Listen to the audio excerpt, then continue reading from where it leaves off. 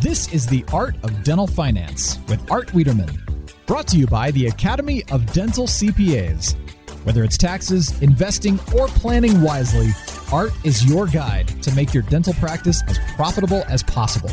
Here's your host, Dental CPA Art Wiederman.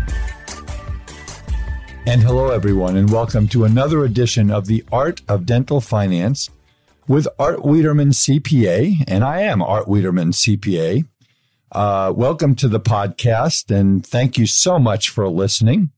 I am a dental-specific CPA located in Southern California in the city of Tustin. We represent about 250 dentists in our CPA practice, probably about 175 practices. I've been a dental CPA for 35 years. That's a long time, just past 35 years in September.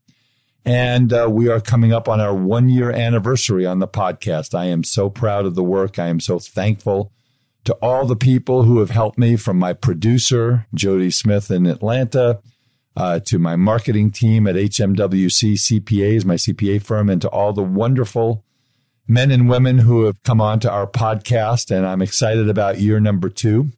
And quite frankly, I'm very excited about this show. I also want to share some information with you before we talk about our show today.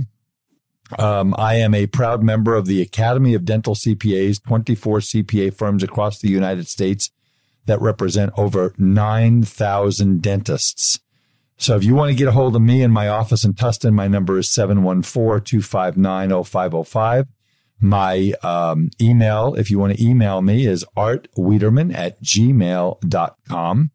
Our website is www.hmwccpa.com. Go to the resources tab, go to the podcast tab, and all of the podcasts will be there for you to listen to. And again, if you're looking for a dental-specific CPA, I'm the member in Southern California, north of San Diego. We have a great member firm in San Diego. Go to our website, www.adcpa.org.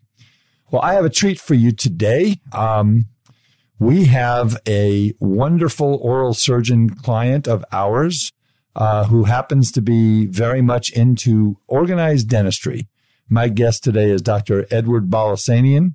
Dr. Balasanian is an oral surgeon with his partners. I'll introduce him in a second, but he is also the president of the Orange County Dental Society. Now, here in California, we have about, as I understand it, and Ed might correct me, about 30 to 32,000 dentists, which is about 20% of the dentists in the United States. Numbers I've heard, we have about 180,000 dentists. And Ed is the president of our dental society, which has about 2,400 members. We have about 3.5 million people who live in Orange County. So we're going to not only talk about what's going on in organized dentistry today, of which Ed's got his finger on the pulse by being involved not only in the dental society here in Orange County, but also in the California Dental Association. And we're also going to talk about what's going on in oral surgery, because Ed and his partners are on the cutting edge. So let me tell you a little bit about Ed. Dr. Balasanian got his bachelor's degree in biology from Cal State Northridge. I went there for a year and a half. Great school in 1997. He got his DDS degree from UCLA in 2001. And he did his 6-year MD oral and maxillofacial surgery residency program at the University of Pennsylvania. He got his medical degree in 2004. His oral surgery training completed in 2007. At that time, he joined the practice that he is currently a partner in, which is called the Orange County Centers for Oral Surgery and Dental Implants, with his partners, Dr. Dave Cummings, Dr. Jeffrey Caputo, and Dr. Dave Nichols. 4 really, really great guys. I love working with them. Dr. Balasanian also has done surgical mission trips to Mexico and Armenia. And he is also the chief of staff elect for CHOC hospitals at Mission. And like I say, he's the president of the Orange County Dental Society and an all-around great guy. Dr. Ed Balasanian, welcome to the Art of Dental Finance. Thank you, Art. It's a pleasure to be speaking with you. Thanks for having me on. Well, thank you for taking your valuable time. Now, I know there's a story about I want you to share with our audience. And how did you first decide to become an oral surgeon? That goes back to dental school. So, obviously during dental school, you do lots of rotations in all the various specialties. And I found myself having an interest in oral surgery. And a lot of it has to do, I should give him some credit here, Dr. Alan Felsenfeld, who's a oral surgery faculty at UCLA, has been a mentor to many people. And he really supported me and promoted me to pursue my interest in oral surgery and took me to the OR with him one day, the operating room. And so here I am in the operating room. I think I was a second or third year dental student, and I got to watch a corrective jaw surgery where Dr. Felsenfeld and his resident were surgically repositioning the jaw bones to correct I think it was an overbite or an underbite situation.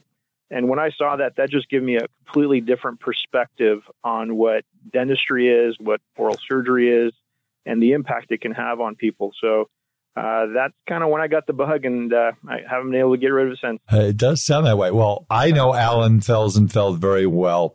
First of all, he's one of the funniest guys you're ever going to meet, isn't he? This is true. I just spent a weekend with him in Sacramento at our CDA House of Delegates, and he's still the same guy. He's the same. Well, you tell Alan Felsenfeld. I haven't talked to Alan in a while. You tell him I said hello. He'll certainly remember me. So I want to start talking about kind of organized dentistry and what's going on. I mean, we know that the profession that you and I know and love has got, like every other profession, has its challenges and things like that. But let's start talking about, how does organized dentistry bring value to its members, and is it still relevant? It's a really good question, Art, and I have to say yes, a really resounding yes, because we are in turbulent times throughout healthcare, and obviously dentistry is a part of healthcare, and so there's changes in the landscape, both in terms of third-party payers, legislation, scope of practice, et cetera, and all of these areas. Really, organized dentistry is the voice of our profession. So, together, our collective voice is obviously going to be much more impactful. And that's what I've really learned in I think it's now 8 years I've been participating with the Orange County Dental Society, which is a component of the California Dental Association. And I've learned that really it's our collective voice that has power. And right now, there's a lot of legislative efforts underway that CDA is really taking on.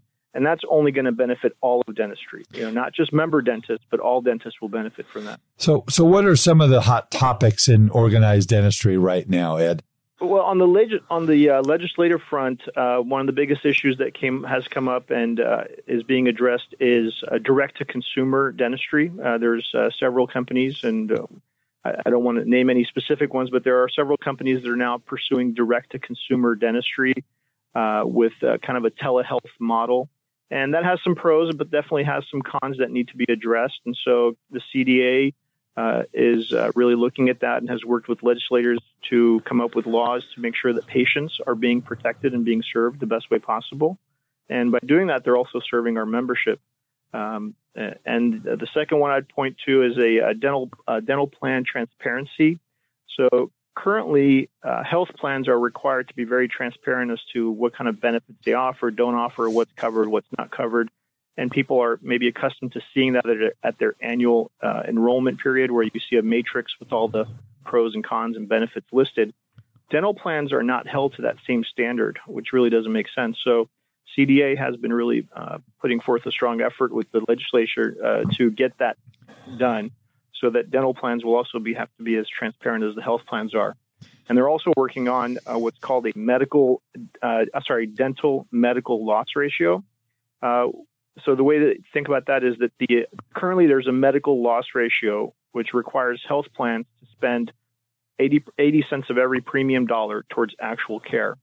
That requirement does not exist in the dental insurance industry. So the CDA is working to bring that to fruition, because that would be a real game changer for patients, but as well as our member dentists. So that's kind of a big deal that's underway at CDA. Yeah, and we see that because a lot of the some of the insurance companies, one or two of them are not for profits, and their information is available. And I doubt with some of those companies that it's an 80-20 ratio. It's kind of tough. What about continuing education through organized dentistry? How is that changing? Well, right now there's so many different ways that dentists can get their continuing education. There's online sources. There's a multitude of study clubs in almost every town, often sponsored by specialists like myself.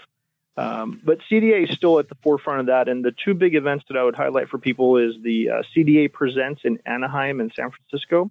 These are two events that occur every year. That really, it's a great convention. It's one of the most sought after conventions in the country, probably, maybe second to the ADA convention. And just by being a member dentist, you can show up, you can walk the convention floor, you can go to a lot of great CE. You can essentially fulfill your CE requirement at this one event.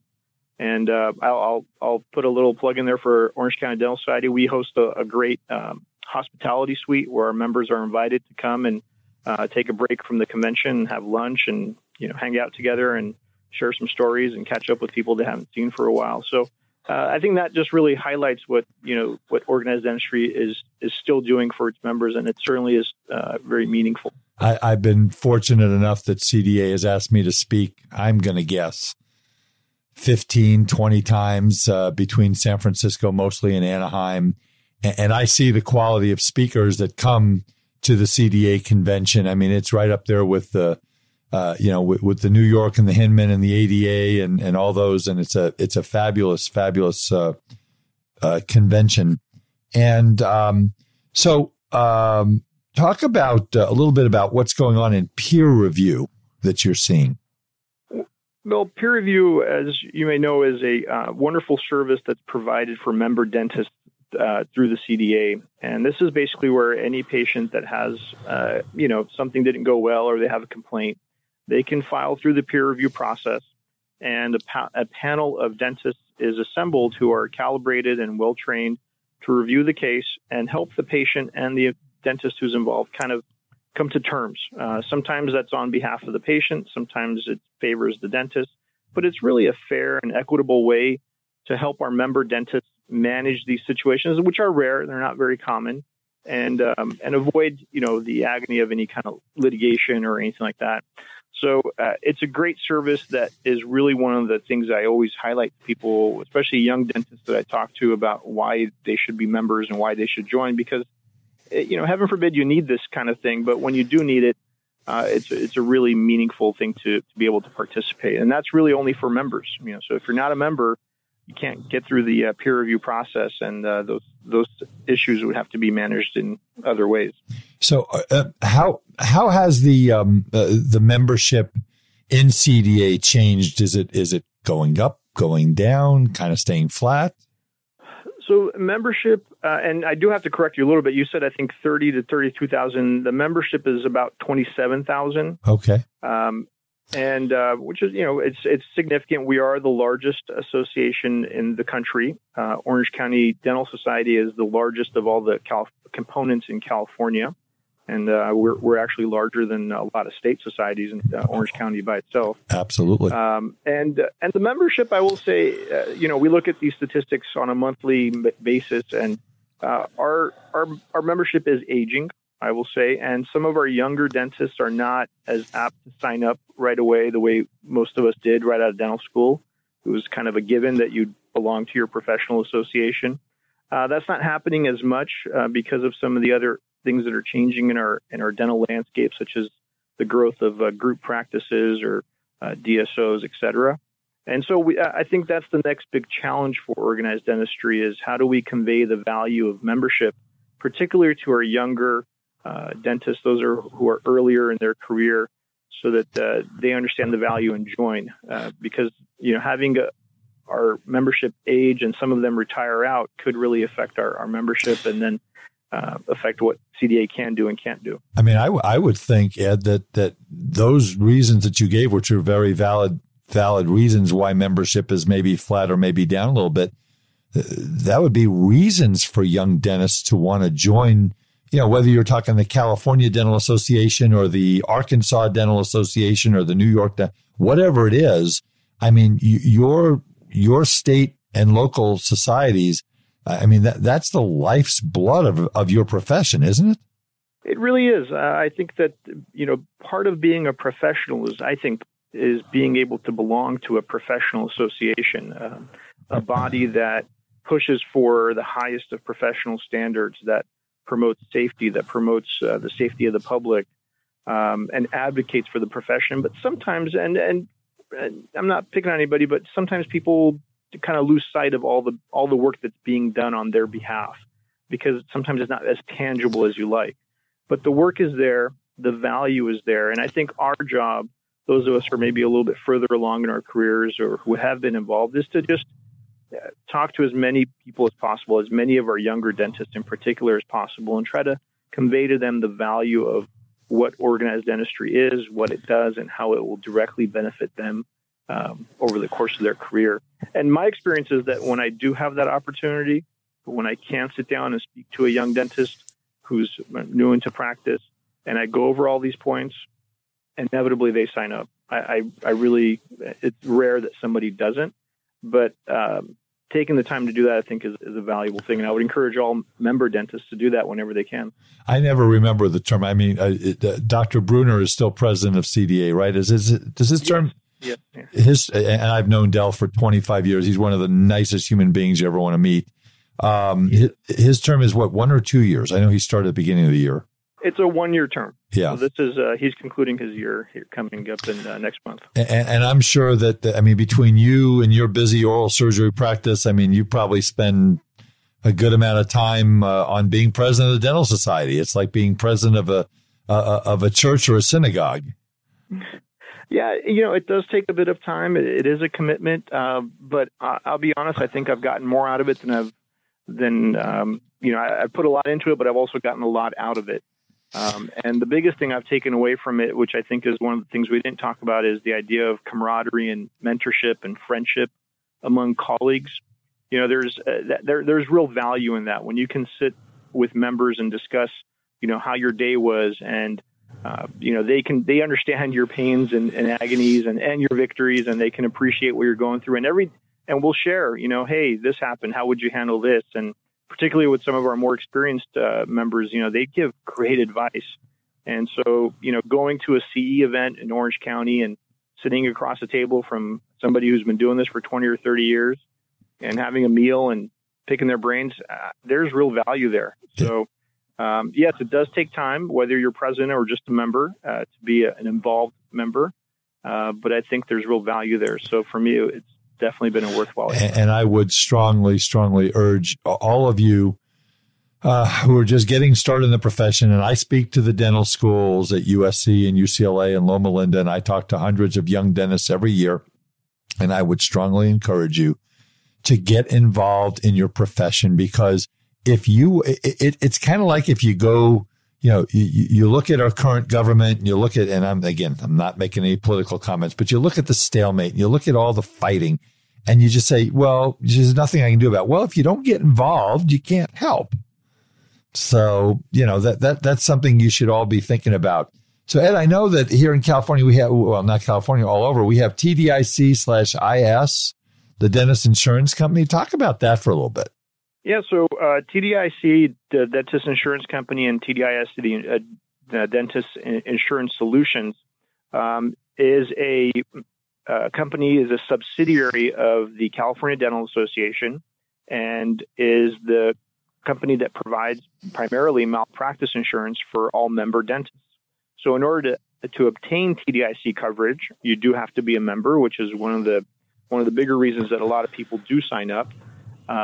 But it's a great resource. It's a member centrally owned malpractice company, and that company has grown by leaps and bounds. It's now providing insurance products to, I think, in 16 or 17 states.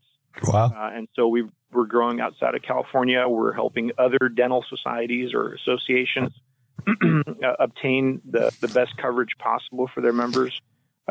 So, you talk about benefits, doesn't get any bigger than having TDIC insurance. Well, and we'll add to that the dentist service company, which is all over the place now. And because, cost, one of the biggest challenges that my dentists have had over 35 years, Ed, is, when you're dealing with insurance companies who in many cases are limiting reimbursements and just being difficult, the overhead doesn't go down because you're only getting 60% of UCR. So talk a little about the dentist service company. Well, the dentist service company is a great thing now. It's, again, a subsidiary of the CDA, so it is a CDA-owned company. And basically, think of it as a group purchasing model. So it provides the commonly used products in every dental office that are direct to dentists. So our members can sign on. It's a web portal that you can sign on to, and you can load up on all the products that you would commonly use in your practice, and you get them at a much significantly discounted rate because we're essentially cutting out the middleman. We're providing it directly to our members, and so our members are saving collectively millions of dollars. And TDIC has now expanded to, I think, in 47 states, I heard. We've acquired a distribution center. We've acquired some other small distributors. And really the whole thing behind it is that as groups form, as more group practices form, and the DSO model continues to grow at a steady pace, those groups have the advantage of economies of scale, right? So if they're buying products for 5, 10, 15, 20 or more offices, obviously they can negotiate with their vendors to get better discounts. And so what TDSC does is it empowers our members to do the same. And so now we're taking advantage of those economies of scale and providing a great benefit for the membership. And if you have $1 million, tried it, I would encourage everybody to do so. Yeah, if you have $1 million practice, doctors, and you can save 1% on your dental supplies of your gross, that's $10,000 in your pocket. That almost funds. Now I'm putting my CPA hat on, 2 individual retirement accounts. So yeah, it's definitely something you should be looking at. And one of the things you and I talked about before we went live with the podcast, Ed, was advocacy. Again, as I tell my listeners, if it's more than 2 syllables, I'm in big trouble. Advocacy. So talk a little bit about how the organized dentistry helps being advocates for dentists. Well, there's like I said earlier, there's a lot of things going on the legislative front, whether that's scope of practice, dealing with third-party payers, insurance companies, et cetera, challenges to, for example, the anesthesia model that oral surgeons are using. So there's a number of areas that require attention. And the only way we could gather enough resources to put forward basically a lobbying effort on behalf of our members is if we all acted together. And that's what organized dentistry does. And I spoke about a couple of those things earlier, but I do want to highlight something that maybe people don't think of as advocacy, but it really is. And that's the CDA Cares event. So CDA Cares is a free dental clinic that's done once a year typically. I think this last one was in San Bernardino. And it's an event where member dentists, their staff, auxiliaries, et cetera, will volunteer their time. CDA puts up, it's usually in a convention center. Last year, we had it in Orange County at the Anaheim Convention Center. And we'll see thousands of people who don't have the resources, the insurance, the money, whatever it might be, to get routine dental care. And so thousands of people will come through, get some of the care that they need. Obviously, we can't take care of everything, but this includes hygiene, simple restorative, lots of extractions. I was at Anaheim last year, did lots of extractions with a lot of my staff came with me. And it's altogether a great event. So we're taking care of the public who otherwise wouldn't get the care they need. Now, the advocacy part of that, though, comes in is that we are highlighting and throughout that process the need to include the dentistry in any talk of comprehensive health care, because good health and good dental care go hand in hand. It's rare that you see somebody who's got a mouthful of dental problems who's also in good health. Those things kind of go together.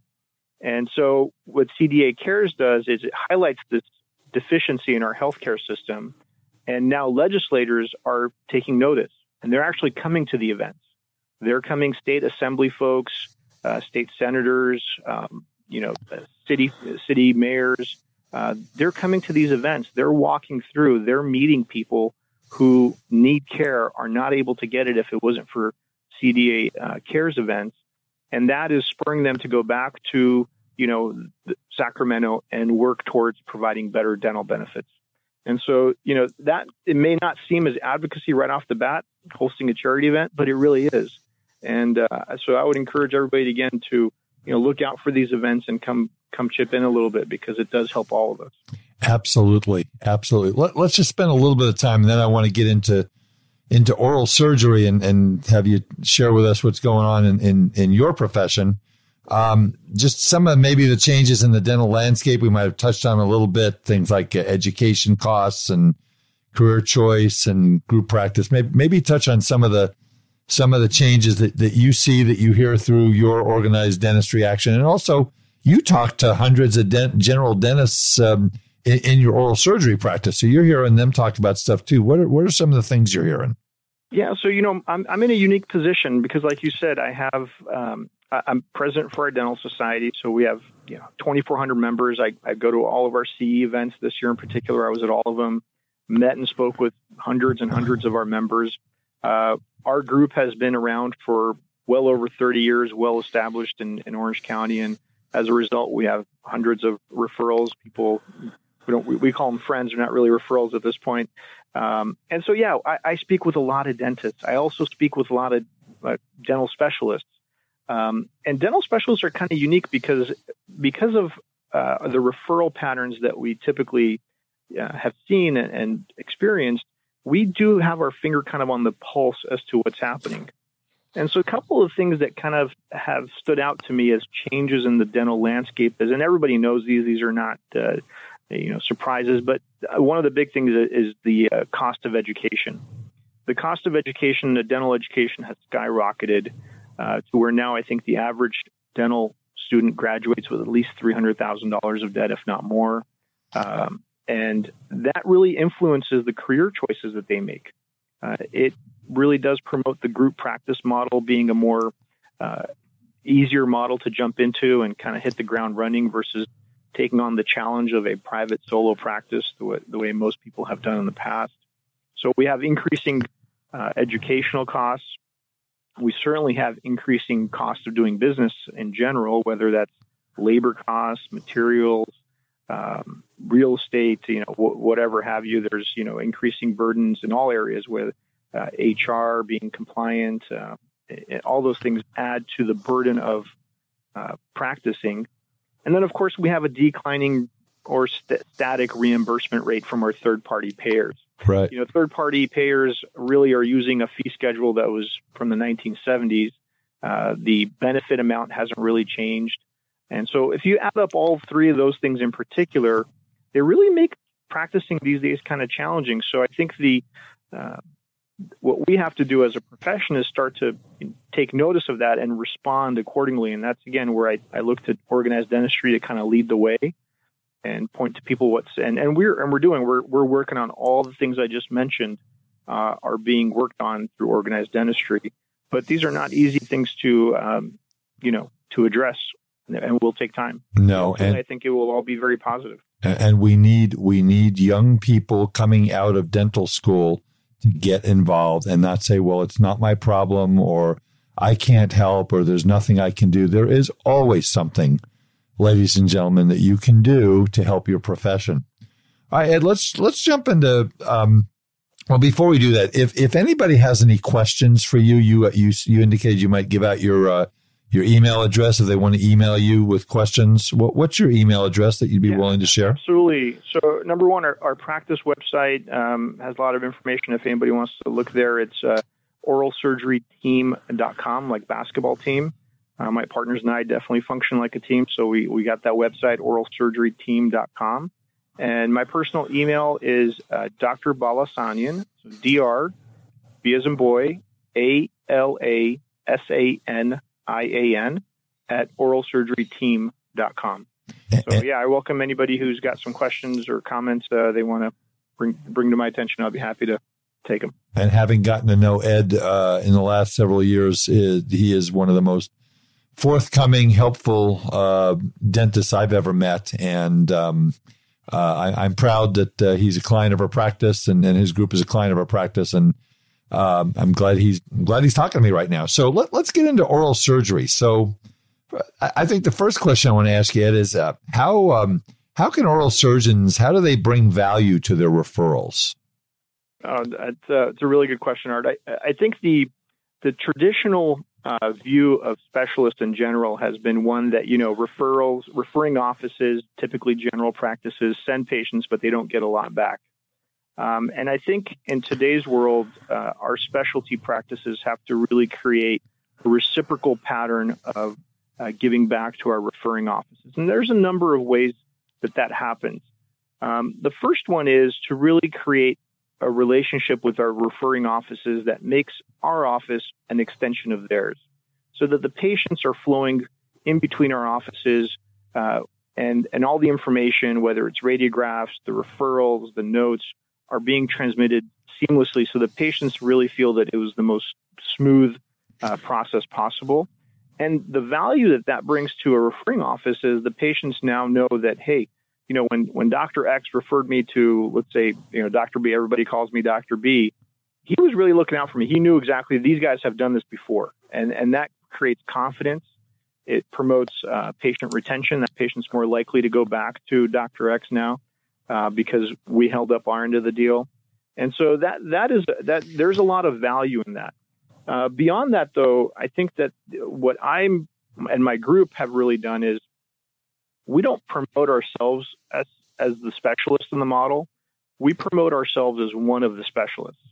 So we have taken to referring to our referring restorative doctors as restorative specialists, because we feel that we are all really specialists in our own areas. So I'm a surgical specialist, but my work would be meaningless if I didn't have a restorative specialist who, for example, in the area of implants, to complete the treatment that I have started. So we promote, we highlight our referring doctors, and we're also now going with direct-to-public marketing to attract patients to our office. And one of the big reasons we do that is it gives us the opportunity to now refer those patients to our restorative colleagues.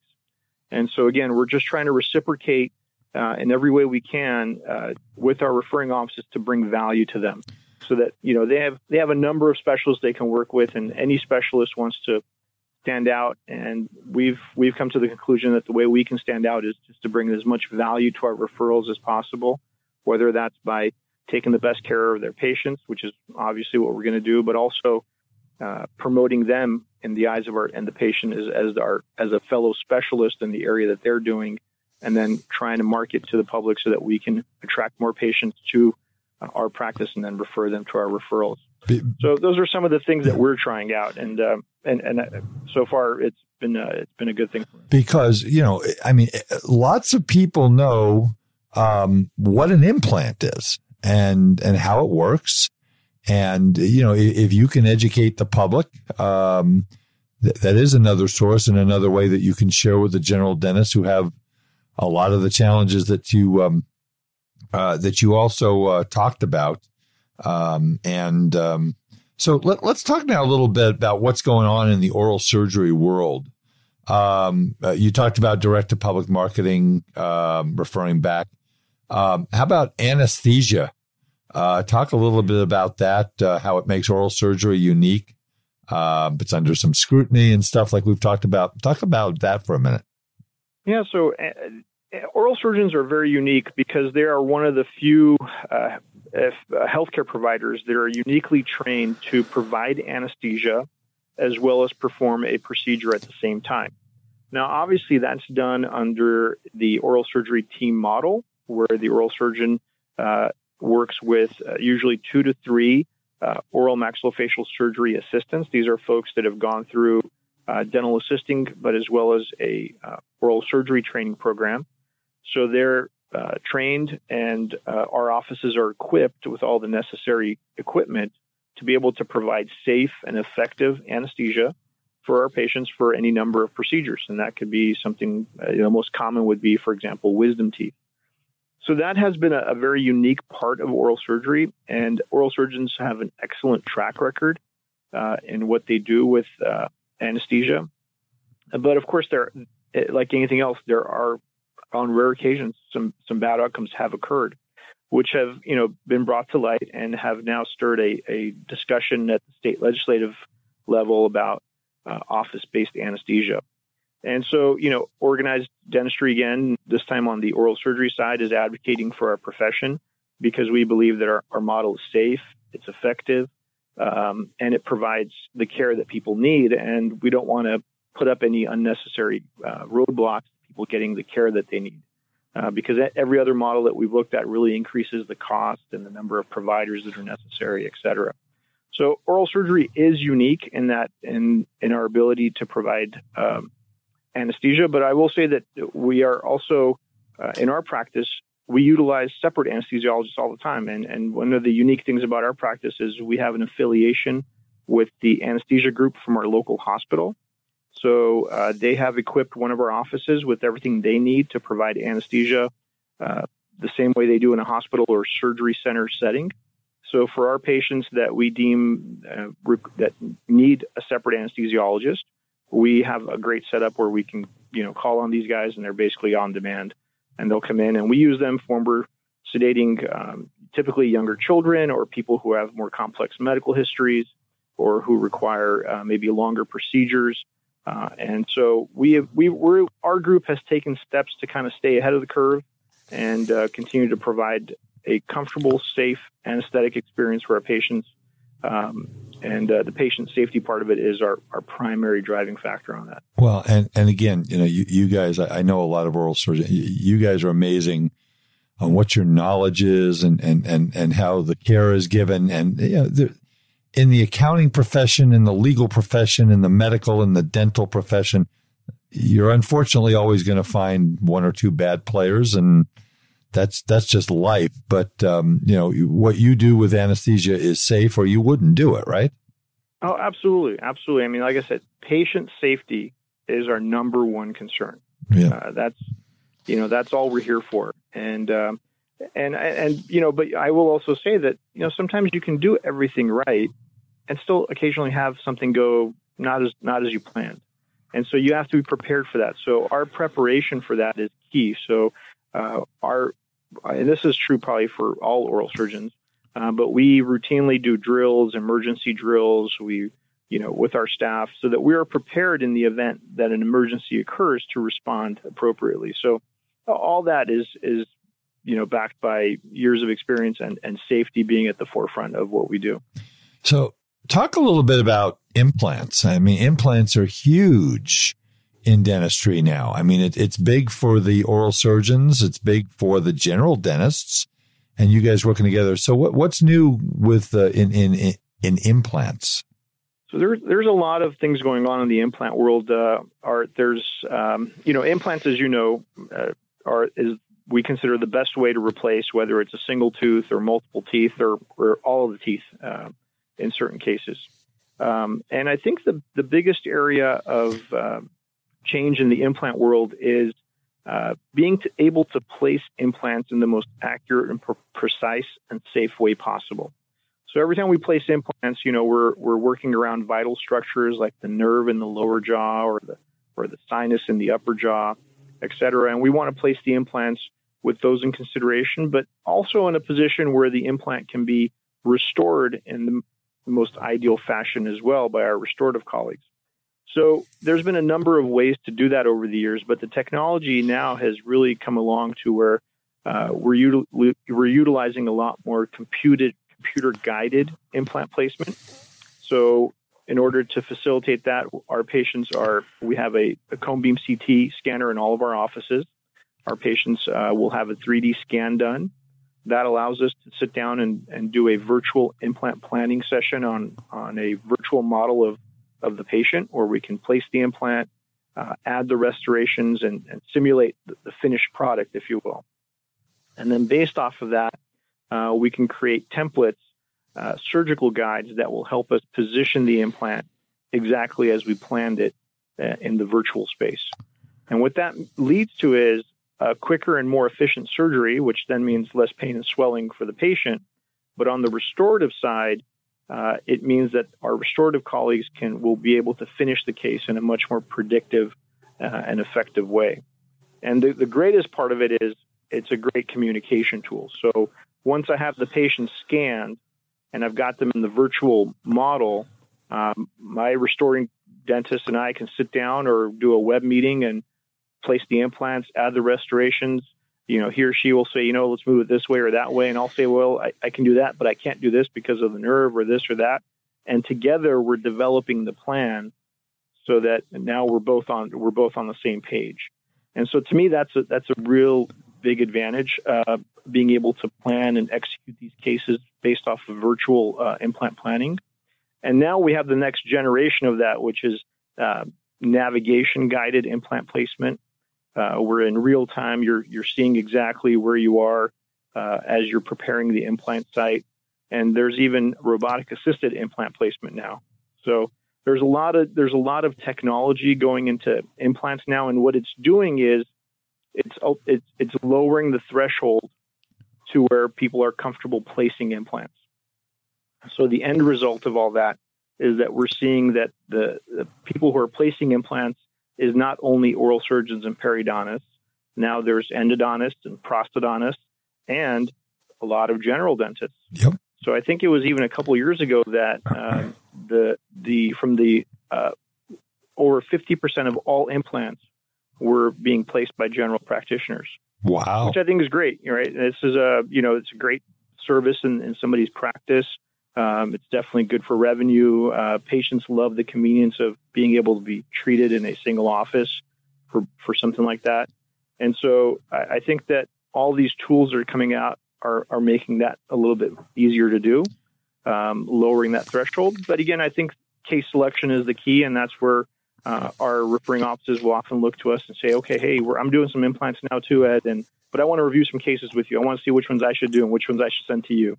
And so we sit down, we collaborate, and our philosophy is, we're here to help, and we're happy to do that anyway. So I do that with a lot of people. We'll sit down and my partners do it, and we'll go over cases and we'll figure out which ones are kind of in their wheelhouse and they're comfortable doing, and which ones will be better to be done in our offices. And so, that's how the field is evolving. So pretty soon we're going to have drones coming and placing implants. You put the implant on the drone, they just come in, they put it in, they leave. Is that how it's going to work?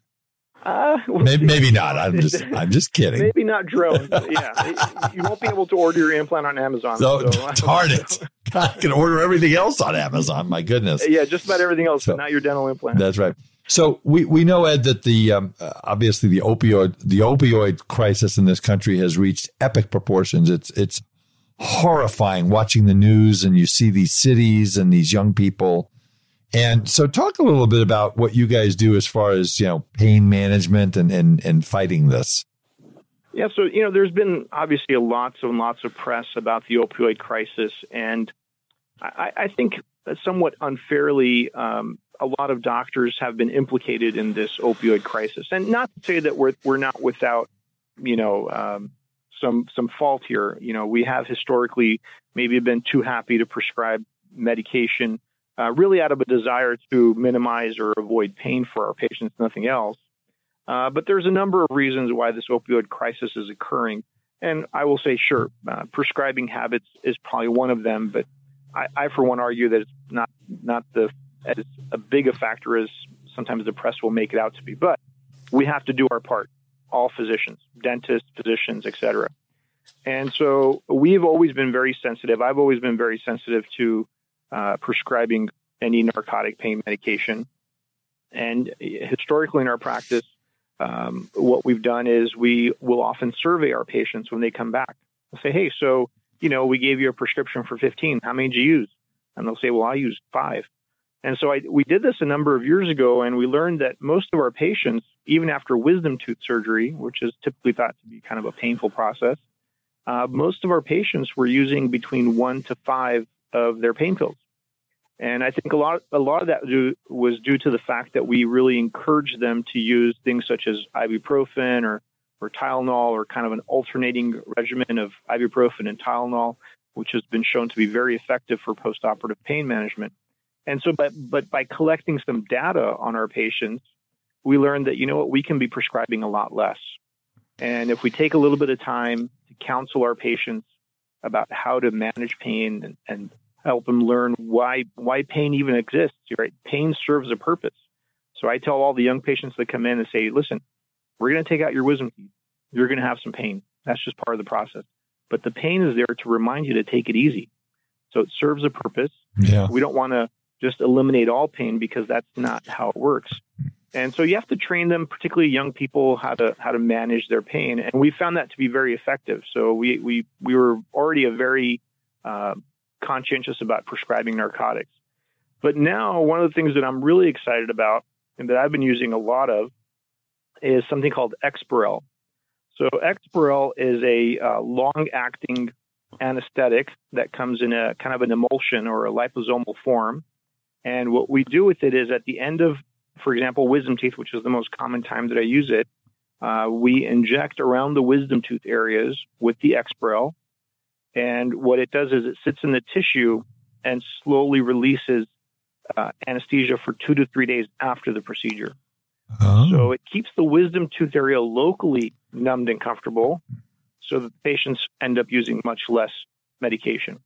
So that helps. So yeah, go ahead. I'm sorry. Yeah, no. So what I tell the young patients is that, hey, we're going to give you this injection around your wisdom tooth area.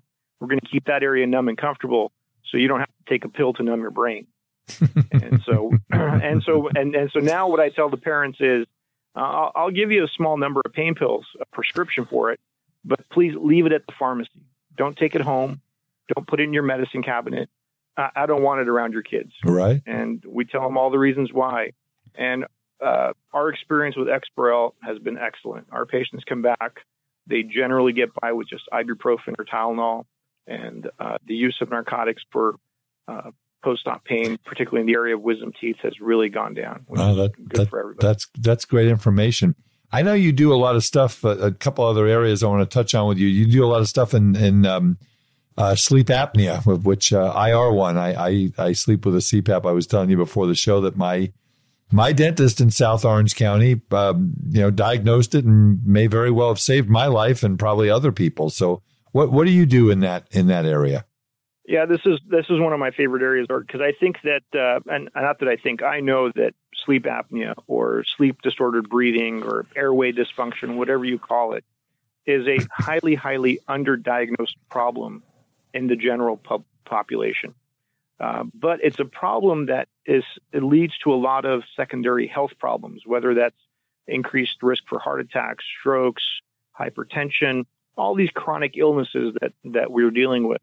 And they're adding to the cost of healthcare. And really, I'm biased on this. I think that dentists, almost all dentists, are really in a good position to be evaluating and asking their patients questions about the possibility of sleep disordered breathing or obstructive sleep apnea, et cetera, and making appropriate referrals to their physicians to get these folks diagnosed. Because once they're diagnosed, now they can get the treatment that they need. And it can really be life-altering for people. Yep. And so me personally, the way I'm involved in this is that I work with several airway-focused dentists. I also work with pulmonologists or sleep physicians. And so for people who have airway dysfunction, obstructive sleep apnea, what my group and I do is we do what's called maxillomandibular advancement surgery. This is where we can advance the upper jaw and the lower jaw. And by doing that, we're bringing the palate, the soft palate and the base of the tongue forward, and we're opening up the airway. So this is the one thing that is as close to a cure for sleep apnea as there is. It is a big surgery. It's, 5 or 6 hours of operating time in a hospital and, usually 2 or 3 nights in the hospital. But we've done a number of these cases, and it's life-changing. I think of one lady in particular who, had a AHI or apnea-hypopnea index, which is the way you measure how severe their sleep apnea is. Hers was well into the 50s. Wow. The surgery for her. Into the 50s? Yeah. So, every hour she's not getting any sleep, basically, any meaningful sleep. And so now she's down to 0. So here's this person who is looking at 30 to 40 years of their life with a sleep apnea machine or an oral appliance. And those are fine. But now her life is different. We've fixed her airway, and so she doesn't need those appliances or the CPAP machine. And we can't cure everybody, but we can certainly improve their situation significantly. So that I get a real kick out of that, because that's a real game changer for a lot of people. And so I'm happy to be involved in that. So is that the corrective jaw surgery that you and I were talking earlier about, or is that something different? Yeah, that's the thing that Helen Felsenfeld introduced me to. Yeah, that got me the bug. Exactly. Okay. So that's the other passion for myself and my group.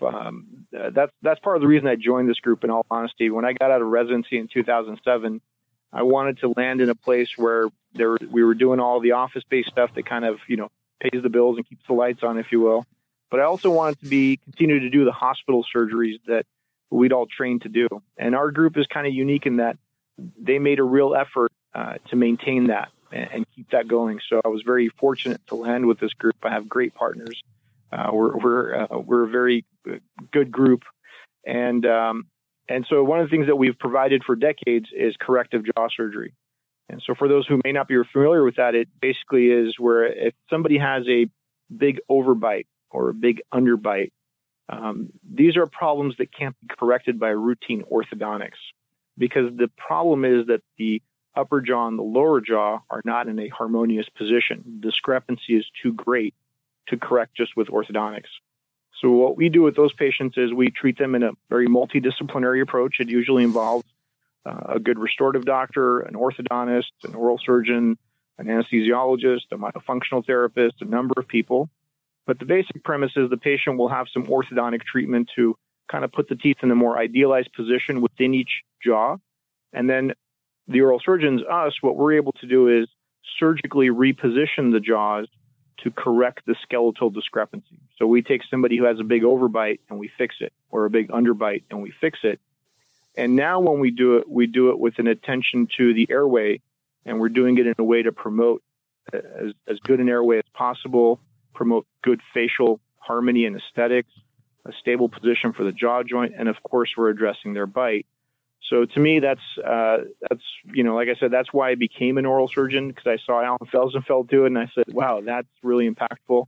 And those are the cases I really take pride in, and that we continue to do. Well, you're changing people. I mean, you are absolutely changing people's lives. I say this over and over again, is that dentists and dental specialists, it's not just about teeth. It's about a better job and a better relationship and a better self-esteem and all that stuff. And isn't it cool when you do these surgeries, when you do the sleep apnea surgery,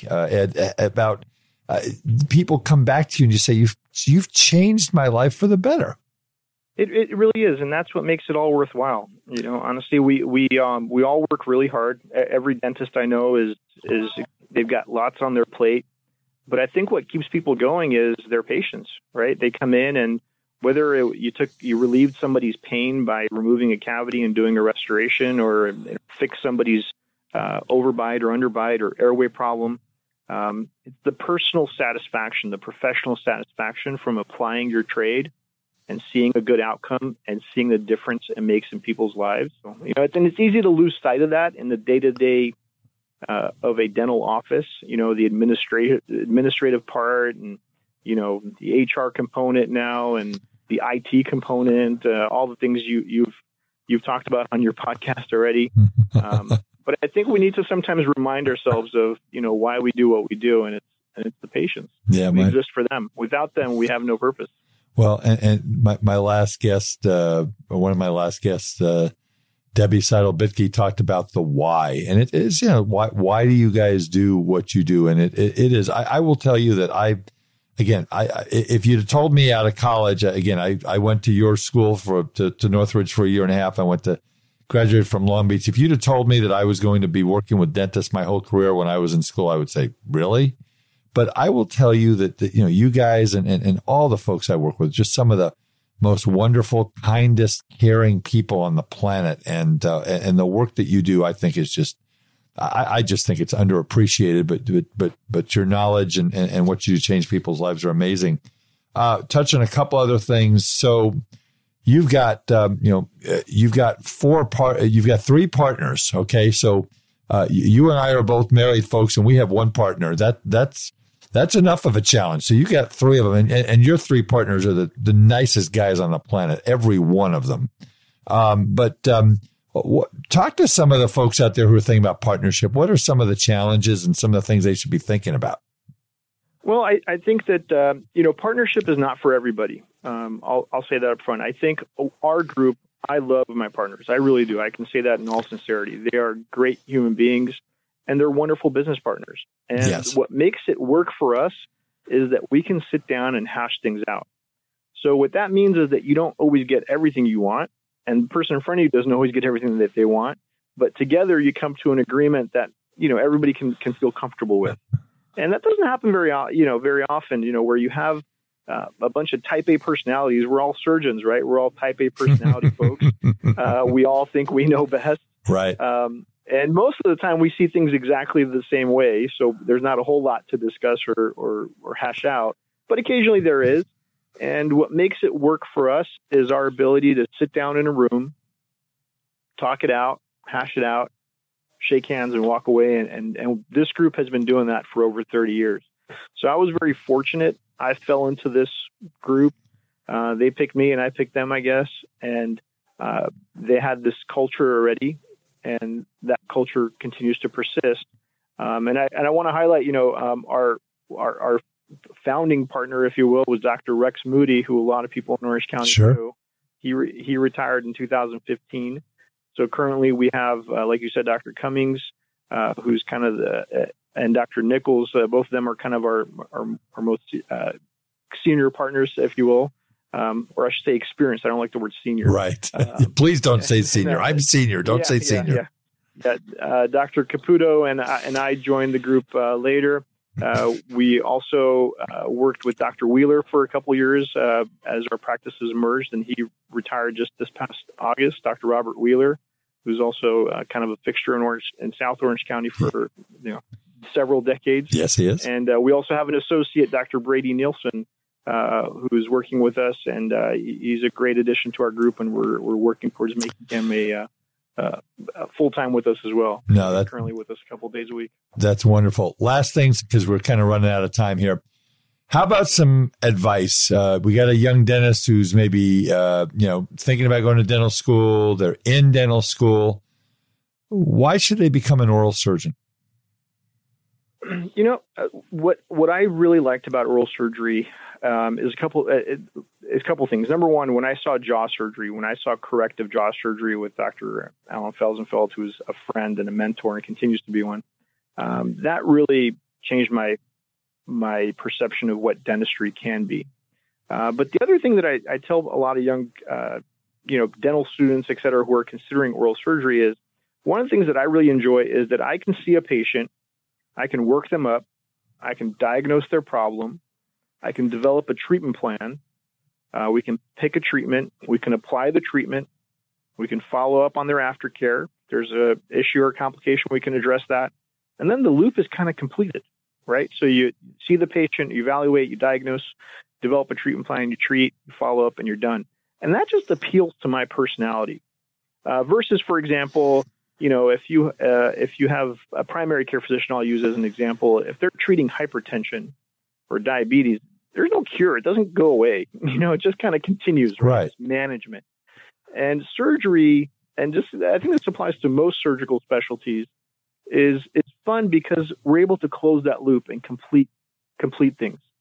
So if that fits your personality, I tell them, if that's what you like versus being a restorative specialist or general practitioner who kind of manages these patients lifelong, then oral surgery is for you. If you like that idea of being able to see, diagnose, treat, follow up, and close that loop, and then move on to the next patient and the next patient and the next patient, then this could be a good choice for you.